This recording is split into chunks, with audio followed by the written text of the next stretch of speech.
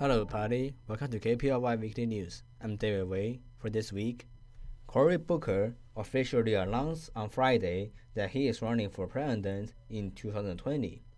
Booker is the latest Democrat to jump into the 2020 race alongside Kamala Harris, Elizabeth Warren, Christine Gillibrand, and others. Following his announcements, he has several radio interviews lined up and is expected to appear on Friday on The View. He will also head to Iowa and South Carolina for events next week. The longest government shutdown in U.S. history ended without Trump receiving any money for the border wall he has long promised.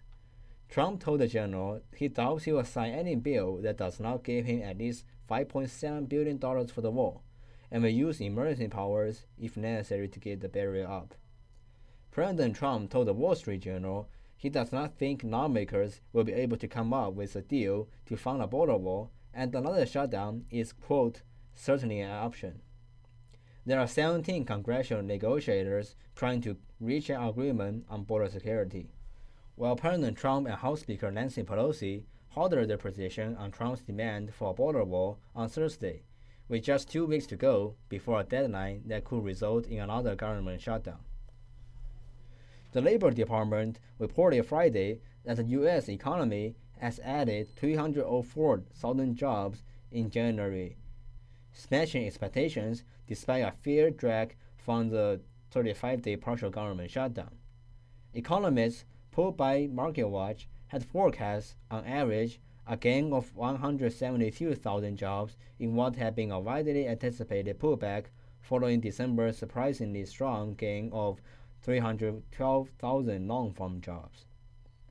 The Labor Department said the government shutdown has no, quote, discernible impact on hiring overall. Although it made the unemployment rate higher, the unemployment rate edged up to 4% from 3.9% the month before. The Labor Department reported Thursday that the number of people seeking unemployment benefits increased by 53,000 to a seasonally adjusted 253,000 for the last week of January, the biggest jump since September 2017.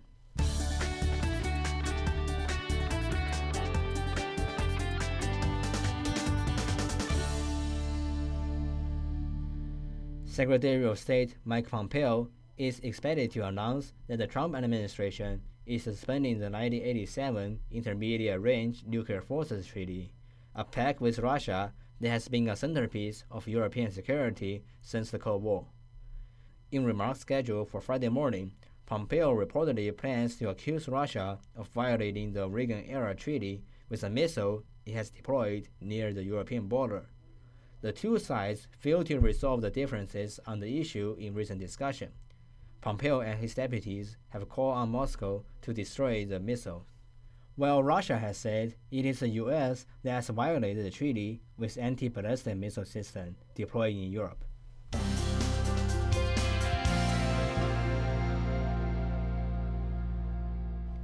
Looking back to our city, a female gun high school junior who the district determined was sexually harassed by another gun high student has turned into court to ban the male student from participating in the school robotics team, to which they both belong.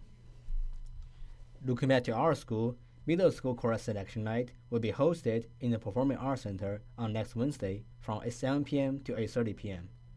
And school will start late on next Thursday because AMC testing will be taken from 8:15 to 9:45 in the morning, and period 2 will start at 10 and school will end at 3:30 p.m.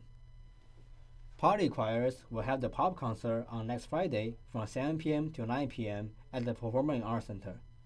Next Friday is also the end of third quarter's progress report. That's the news for this week. I'm David Wei.